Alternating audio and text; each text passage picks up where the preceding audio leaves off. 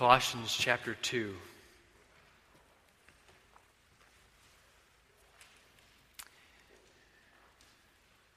It's a joy to be able to open the Word with you this morning. This is a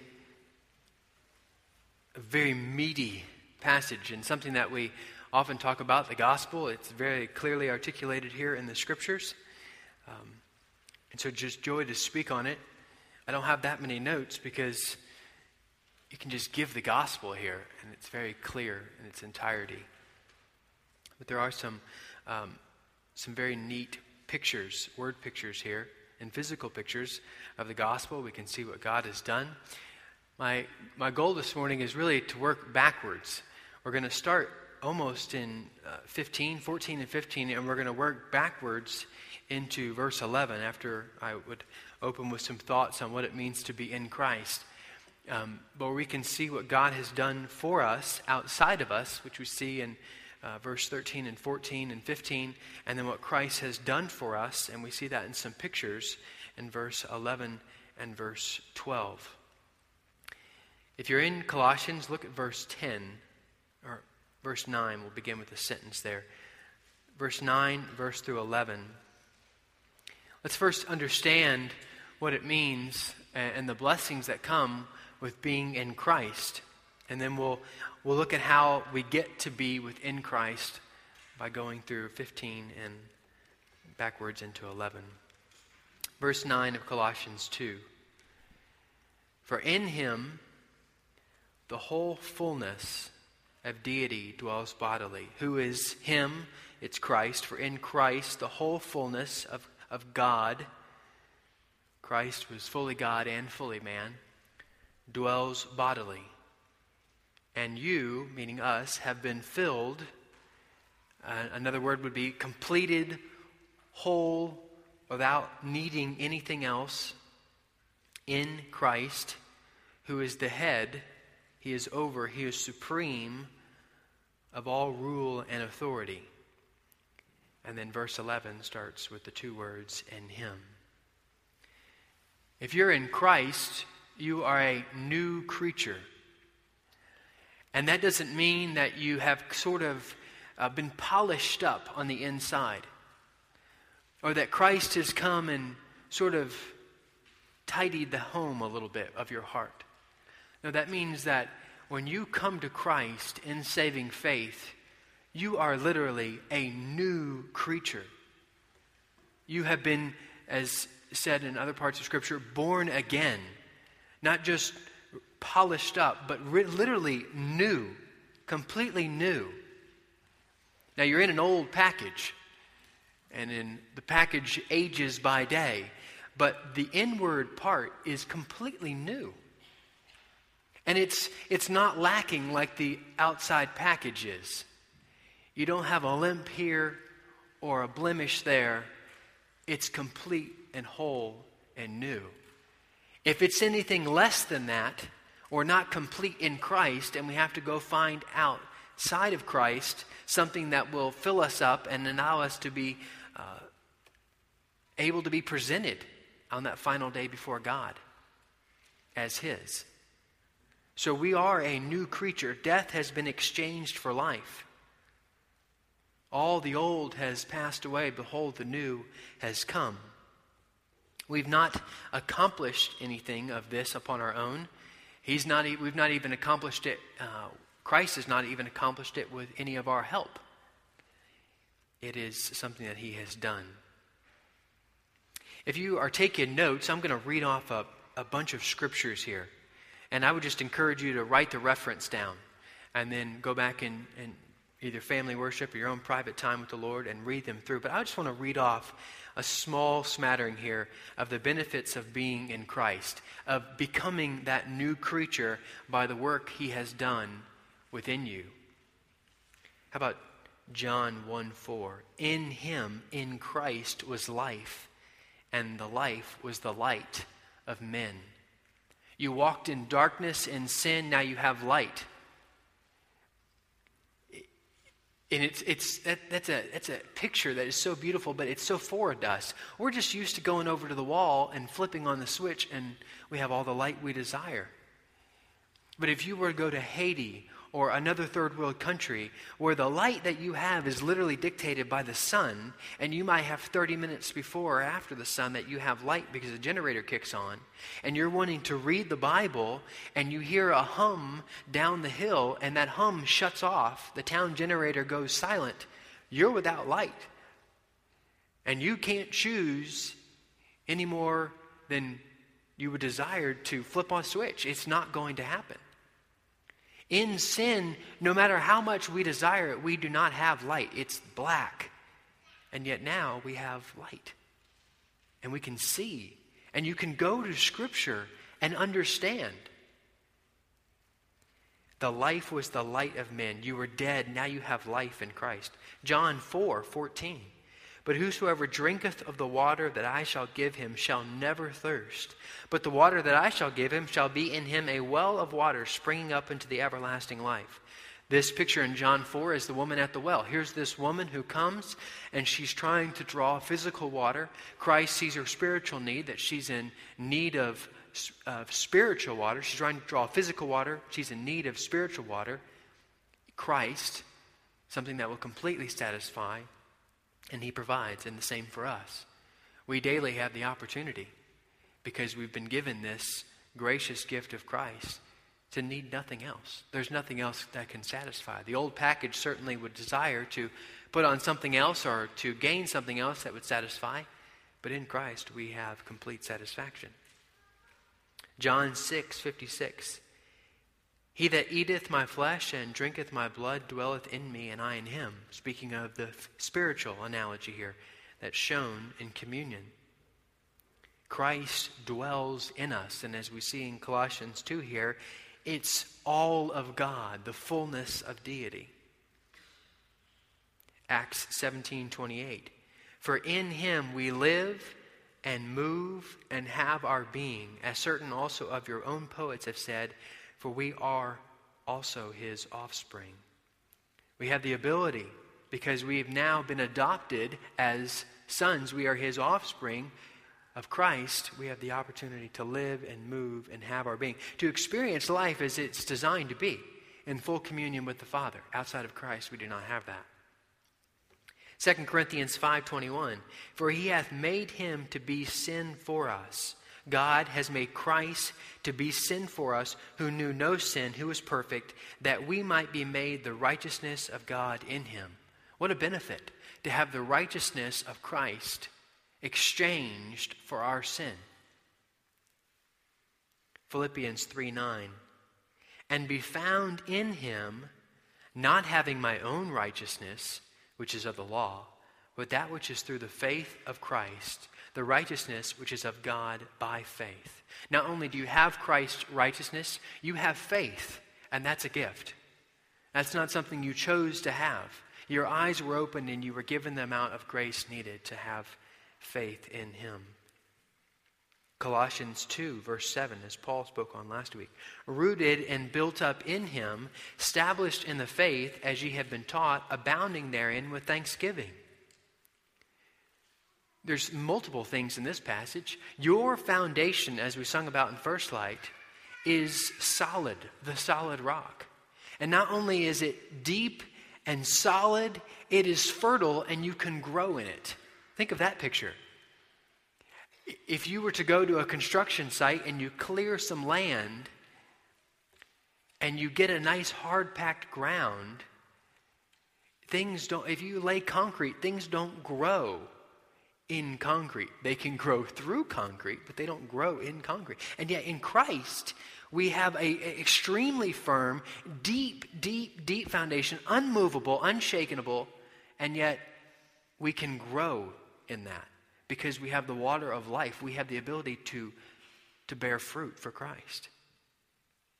Colossians 2:10, and ye are complete, or as you are whole in him, which is the head of all principality and power. We're complete in Christ. There's nothing lacking. Hebrews 10:38, now the just shall live by faith. But if any man draw back, my soul shall have no pleasure in him. Because of Christ giving us grace, we have the blessing of the pleasure of God. He is pleased with us. Is he pleased with everything that we do? No. But he's pleased with who we are because of Christ. Not because of our works, which are nothing, but because of Christ in us, the hope of glory. 1 John 2:28. And now, little children, abide in him, that when he shall appear, we may have confidence and not be ashamed before him at his coming.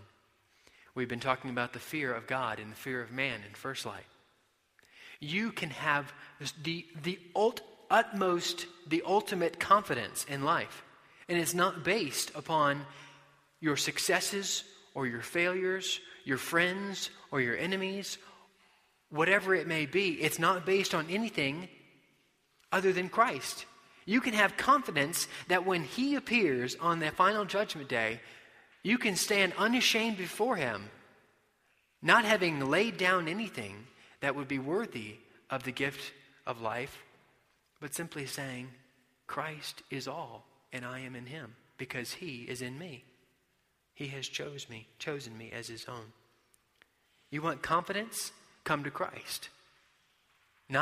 You won't find it in yourself. You won't all of a sudden wake up and go, hey, I'm a confident person. No, but you will be confident in who he is, because he's perfect, and you have all of Christ in you. These are just some a small list, but they're much longer and much more numerous. Go home, type in your favorite web browser, whatever it be. Go to a Bible online, flip to your concordance, open whatever it would be.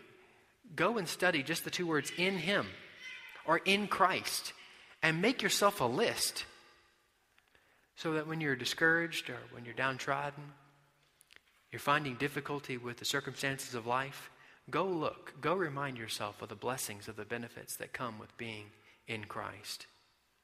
Now, how do we get here? How does this happen? How do we gain all these benefits? Well, we get it through the gospel, but let's look at the gospel in a little closer range here. Let's start in verse 14 and 15. 13, 14, and 15, and look at some pictures that he gives us. And I want to look at this gospel presentation here in 11 through 15 in two ways. The first I want to look at, which we'll start with in 13 through 15, is what Christ has done for us outside of us. What Christ has done for us outside of us. And then we're going to look at what Christ has done for us inside of us. And notice clearly, it's never anything that we do, inside or outside. It's all Christ, what he does outside us and inside of us. First of all, what Christ has done for us outside of us. Number one, found in verse 13 and 14. Look with me. And you who were dead in your trespasses, there's the first picture of why we couldn't have done anything. You're dead. What does a dead man do? A dead man does nothing. He doesn't breathe. He doesn't get excited. He doesn't move. He's dead. We were dead spiritually in your trespasses and the uncircumcision of your flesh. God made alive together with him, having forgiven us all our trespasses by canceling the record of debt that stood against us with its legal demands. This he set aside, nailing it to the cross. Now let's look closely. We're dead. Christ, God, makes us alive. And how does he do this? Well, we are not dead physically, obviously. We're dead spiritually. And we don't even realize in our deadness that we are dead. We're unable to come to him because we're unable to respond to anything that would be true. And what we don't understand is that we're carrying around a document that by its legal decree demands our death. And not only are we carrying around a document, we're carrying around it with our signature scrawled across it. It would be something of this nature. I, Cody Carnett, am in debt by my sins, signed Cody Carnett. Now, it'd be one thing if John Willing came to me and said, Cody, you are in debt to me. Prove it. Show me where. I don't know about this. I've not signed off on that. Oh, but no, before Christ, in our debtors, we have a declaration, a legal document that says, I am in debt and deserving of death. Signed, Cody Carnett. We are in right in our deadness, in our sin. We have every right by our own document to have the fullness of God's wrath upon us. And on that final day, we would hand that to him and say, let it go. I deserve your full, unadulterated wrath upon me. And we don't even realize that, do we? The sinner does not know this. That you're signed a document stating, legally, I am bound to the fullest extent of the law upon me. But what happens? God made us alive together with him. How? Having forgiven us all our trespasses by canceling the record of debt that stood against us with its legal demands. This he set aside, nailing it to the cross. He did two things. He first put that document that says, I, Cody Carnett, am worthy of the fullest extent of God's wrath, and he nails it to the cross. But he doesn't just leave it there. He wipes it clean. In Bible times, in Paul's time, paper, of what we would know paper, was very scarce. And if you had anything and you could write on it, the ink that you had did not contain any acid in it. So you could scrawl on it and it would stay there as long as you didn't mar it. But you could also take it and wipe it off. So you might write a letter, or somebody writes a letter to you and you receive it. Hey, this is a piece of paper. I read the letter. I need this piece of paper to write my own letter. Wipe it off, send it back to whomever you like. This is what Christ did for us. There was a record. There is a legal document in its legal demands demanding Christ's unadulterated wrath upon my life. And he nails it to the cross, and then he takes Christ's blood and wipes it clean and says, you're a new creature. He makes us new, all new. Christ has done this for us outside of us. Let's go to Romans 8.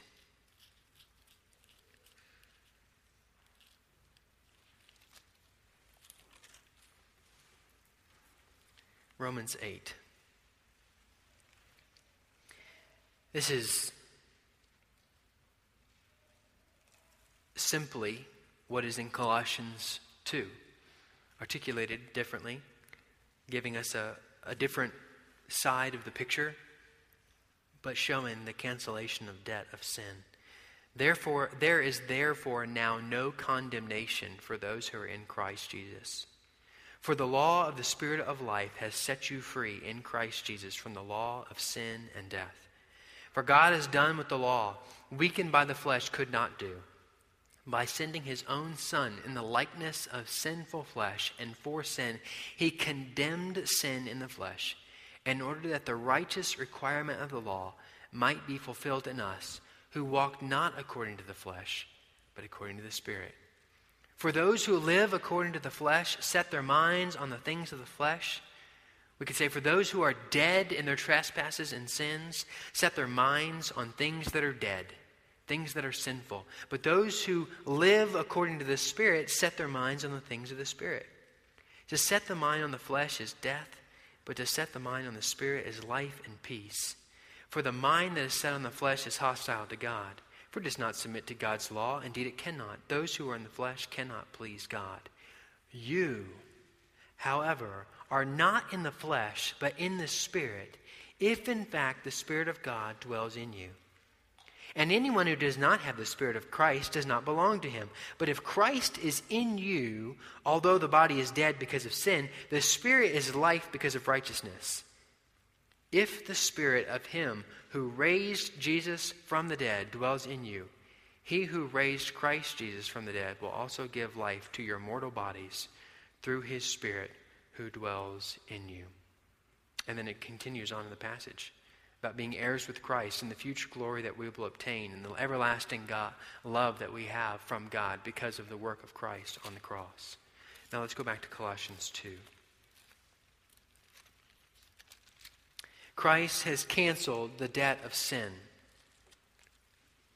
We are no longer bound by that document because it has been fulfilled in all its legal demands. It was fulfilled. Not only did it have legal demands, it was fulfilled in all its legal demands. That's why blood had to be shed. Death had to occur in order to pay off these legal demands. Christ did that for us. He didn't simply stop there, though. He did something else outside of us. Look at verse 15. He disarmed the rulers and authorities and put them to open shame by triumphing over them in him. Who are these rulers and authorities? Are these people? No, this is the spiritual rulers and authorities. This is the enemy of our souls. This is Satan. Christ defeated him. He conquered sin and death. He defeated the power of the enemy. Go with me to Revelations 12:11.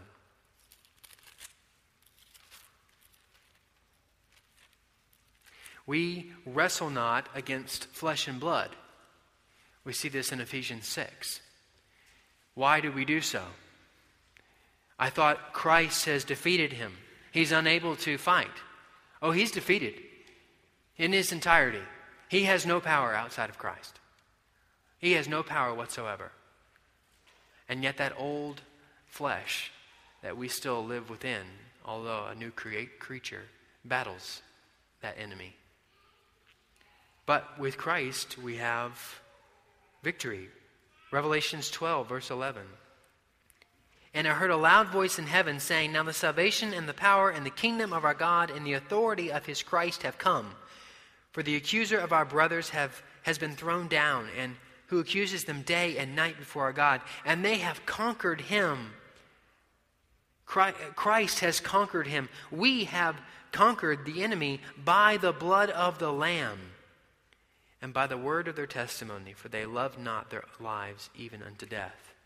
And we see in 1 Corinthians that God will not allow us to be tempted beyond that which we can bear. The enemy has no more power than that which God allows him at a moment to test us and try us and conform us to the image of Christ. But he's completely defeated. He will not be able to stand on that day, that final day, and say, Cody Carnett is mine. No, he cannot accuse me of that. Those who are in Christ cannot be accused. That power has been broken.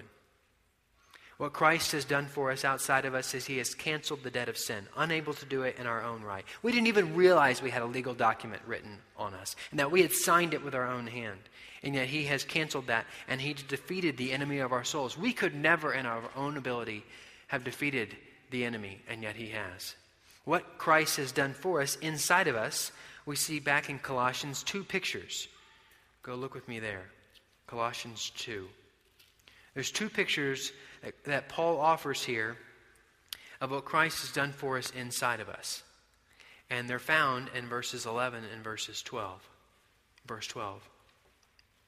In him also you were circumcised with a circumcision made without hands, by putting off the body of the flesh by the circumcision of Christ, having been buried with him in baptism, in which you were also raised with him through faith in the powerful working of God who raised him from the dead.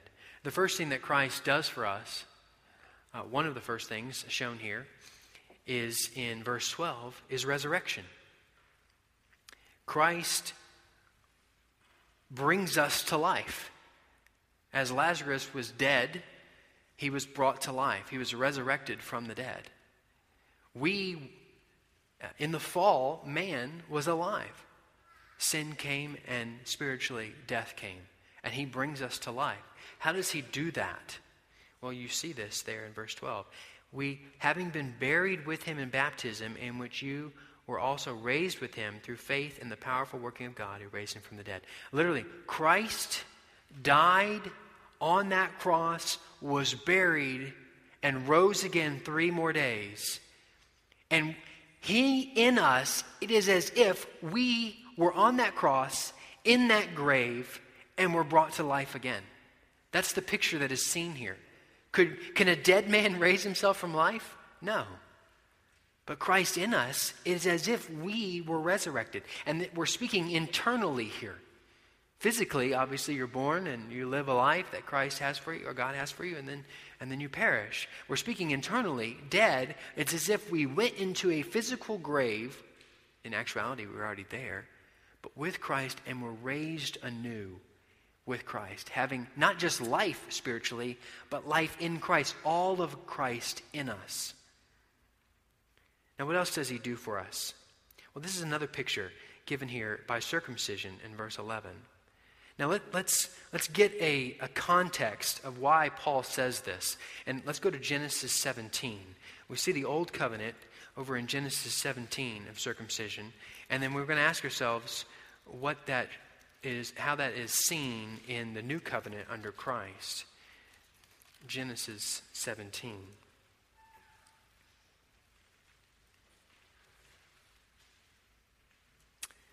When Abraham was 99 years old, the Lord appeared to Abraham and said to him, or Abram, I am God Almighty. Walk before me and be blameless, that I may make my covenant between me and you, and may multiply you greatly.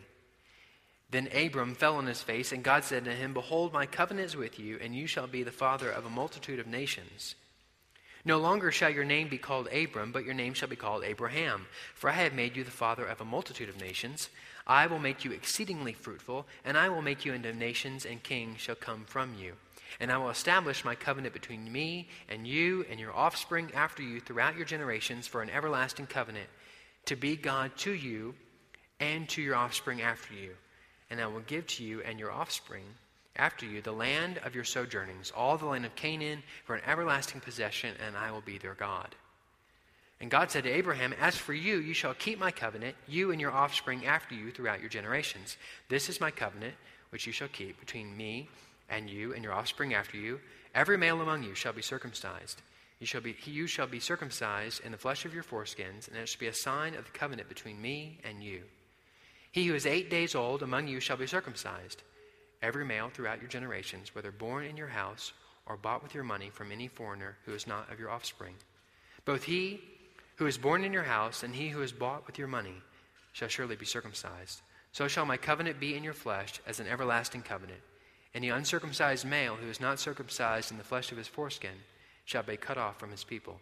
He has broken my covenant. Now back to Colossians 2. What's being shown here in verse 11? Him also you were circumcised with a circumcision made without hands. The old covenant said, look, this is something that is a physical representation of you being in Christ. It's something that is physically done in order to set you apart as being his. Now, how do we apply that in the new covenant? Well, you see something here in verse 11. Made without hands by putting off the body of the flesh by the circumcision of Christ. When Christ, who has done for us, one of the things he has done for us inside of is he not only made us alive, he made us new creatures. He cut off the old. He did a heart transformation. He did heart surgery. And he does that every single day. He gives us the ability by his word to continually cut off all that is old. And why? Because that shows through the power of Christ that we are his. We have been made new. We have been made alive. Now, there's an interesting comparison here between baptism and circumcision. And I don't think we can gloss over that because it goes, it's a theological question and one that we need to address as it comes up in Scripture. Verse 12, having been buried with him in baptism. Well, the question would be simply this, theologically. Why is there comparison between baptism and circumcision? And does this comparison signal that we should baptize our children? Because the old covenant says you're to circumcise a male 8 days in. So does that mean that we should baptize our infants? The theological term would be paedobaptism. we believe in this church in believers' baptism. There are many strong believers in the faith, many brothers and sisters in Christ that would take up infant baptism. Is this a scripture that's saying we should baptize infants? And I would say no. And this is why I want to show you this. Look at this with me. In him, verse 11, also you were circumcised with a circumcision made without hands, by putting off the body of the flesh by the circumcision of Christ. Because there's the first point. One, we're talking about a physical analogy. The new covenant, we're talking about a spiritual analogy. There's one point. Having been buried with him in baptism, in which you were also raised with him, and here's the key. Here's the key. Through faith in the powerful working of God. Can an 8-year-old have faith? Not faith in Christ. He doesn't have the understanding yet. There was something done to him at 8 years old, physically, but he's not able spiritually he doesn't have the understanding to have faith in Christ. So does that mean we should baptize an infant? No, because you baptize in faith. In the old covenant was by circumcision. The new covenant is not by baptism. The new covenant is by faith in Christ, by the work of Christ. So, the point being made here is very clearly, baptism is not what signals the new covenant. Baptism is an outworking of the new covenant. As circumcision was a sign of the new covenant, baptism of the old covenant, baptism is a sign of the new covenant. We come to Christ by his power within us through faith and then are baptized in order to show the world we are in Christ. We have been made a new creature. Circumcision was a physical act. Baptism is not the new covenant, but rather a response to the new covenant of Christ, having cut off the old flesh, the deadness of our hearts, and given us new life. We see the powerful message of the gospel in these verses, 11 through 15, of what Christ does outside of us and what he does in us. Now, what would be practical application? How do you take this and put rubber to it? Shoe leather. Work it out. And I'm going to offer a suggestion. There are many practical applications here, but I'm going to offer one. And I want us to think about what it means to be passionate about the gospel. And we talk about that in this church. We need to be passionate about the gospel. We want to be a church that's passionate about the gospel. And that's a hot term. And you're really passionate for life. You're passionate about the gospel. Young men, well, often there's been different times I've had the opportunity to say, why do you want to meet? Why do you want to study the word? Well, I want to be on fire for God. I want to have a passion for the God. It's something that we coined and we talk about. But I would say this about the gospel, which is that a passion for the gospel is not what we should be looking for. Because oftentimes, I know in my life, and I would tend to say probably for most of us in the human race, is we jump from passion to passion. It's a flash in the pan, you know? Man, I'm really interested in getting in shape. To the next thing. I've really taken up a passion for this or that. We all have it, right? We all go through these phases. We're really into this. We really have a passion about it. And then we move to the next thing. And we apply that same feeling, emotional pull and excitement of whatever that thing is that makes us excited to Christ. And that's the same thing we want. We want this feeling and passion that just exudes us, that makes us feel so excited about getting up in the morning, and we apply it like-minded to whatever else we have a passion with. And I think, and from an emotional standpoint, we're looking for all the wrong things when it comes to the gospel. In reality, probably most of us are not really that passionate about anything. Because if you move from passion to passion to passion to passion, passion to passion to passion to passion, are you really passionate about anything? No, really, you're not, because nothing lasts. I know I'm not. It's just a flash in the pan. It gets me emotionally excited. It might last for 2 weeks, 3 months, a year, and then it dies and I move to the next thing. Is that wrong to move from thing to thing to thing? No, it's not. What I'm saying is, if we want those type of feelings to be the same feelings we have in Scripture, we're looking for the wrong thing, because those are emotional just flitterings. But rather, we need to look in Scripture. 11 through 15 of Colossians 2 is a great place to start, about what Christ has done for us, and then respond accordingly. And that may not feel very emotional. In fact, I would go as far as to saying, piggybacking on what Paul said last week, is that when we're looking to have Christ and passion, we're actually not looking for Christ at all. Because Christ, with anything else, we have all in Christ.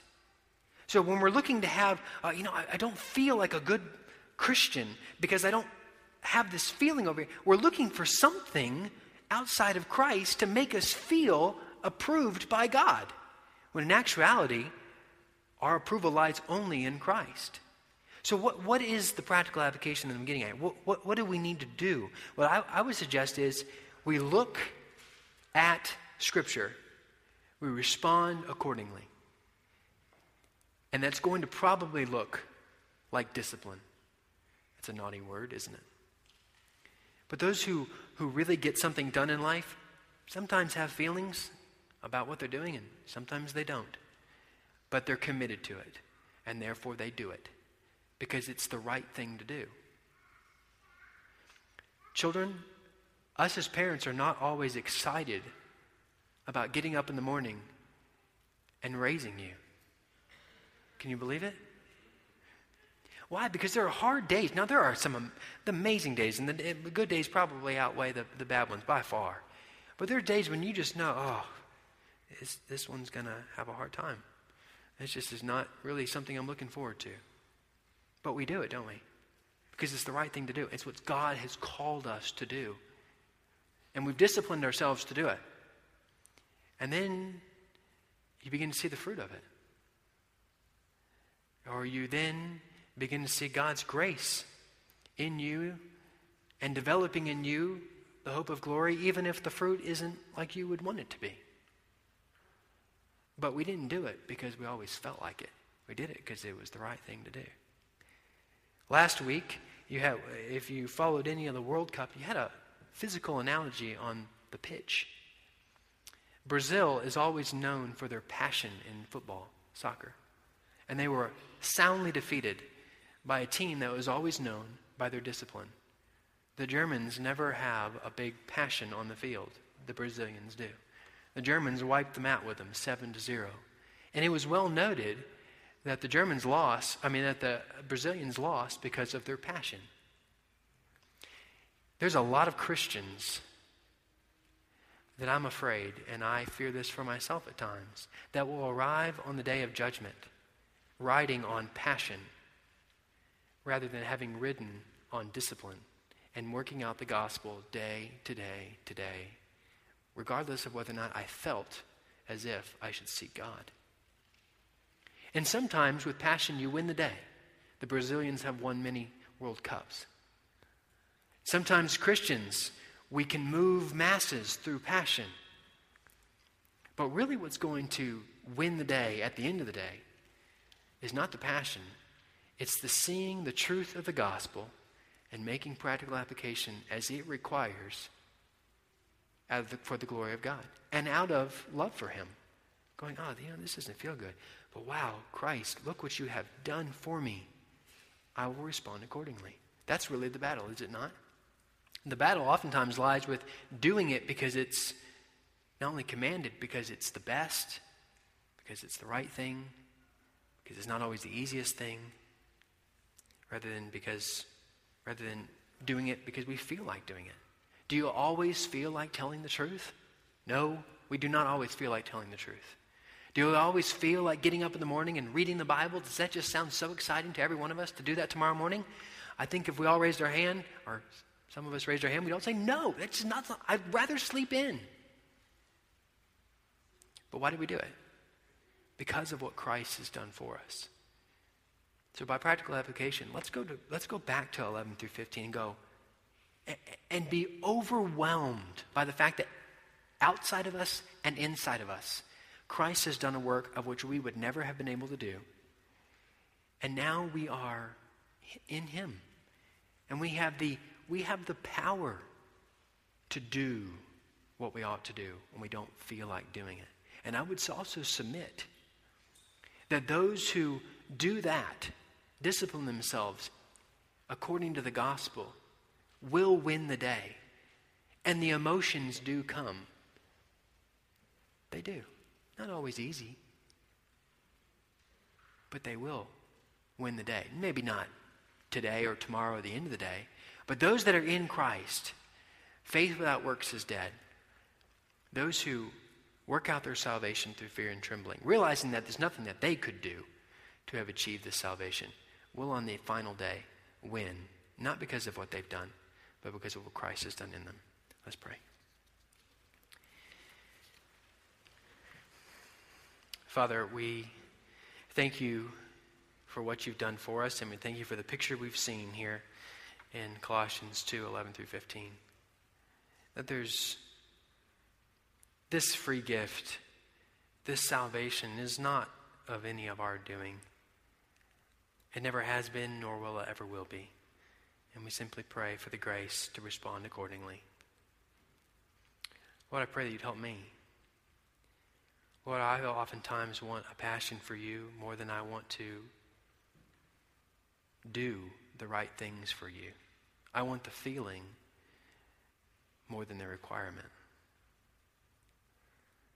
And Lord, I pray that you would help us, help me, to daily seek you, to daily walk with you, not because we will earn anything, not because our salvation will be completed if we do such and such and so, but rather because it's the proper response. It's the loving response to your unfathomable love for us in giving us life. And Father, we trust that, as is shown in Scripture, that when we apply the grace that you give us to daily seek you and walk with you because of the gospel, that there is a joy unspeakable, full of glory. And there's a peace that passes all understanding that comes from walking with you. Help us to do so. In Jesus' precious name we pray. Amen.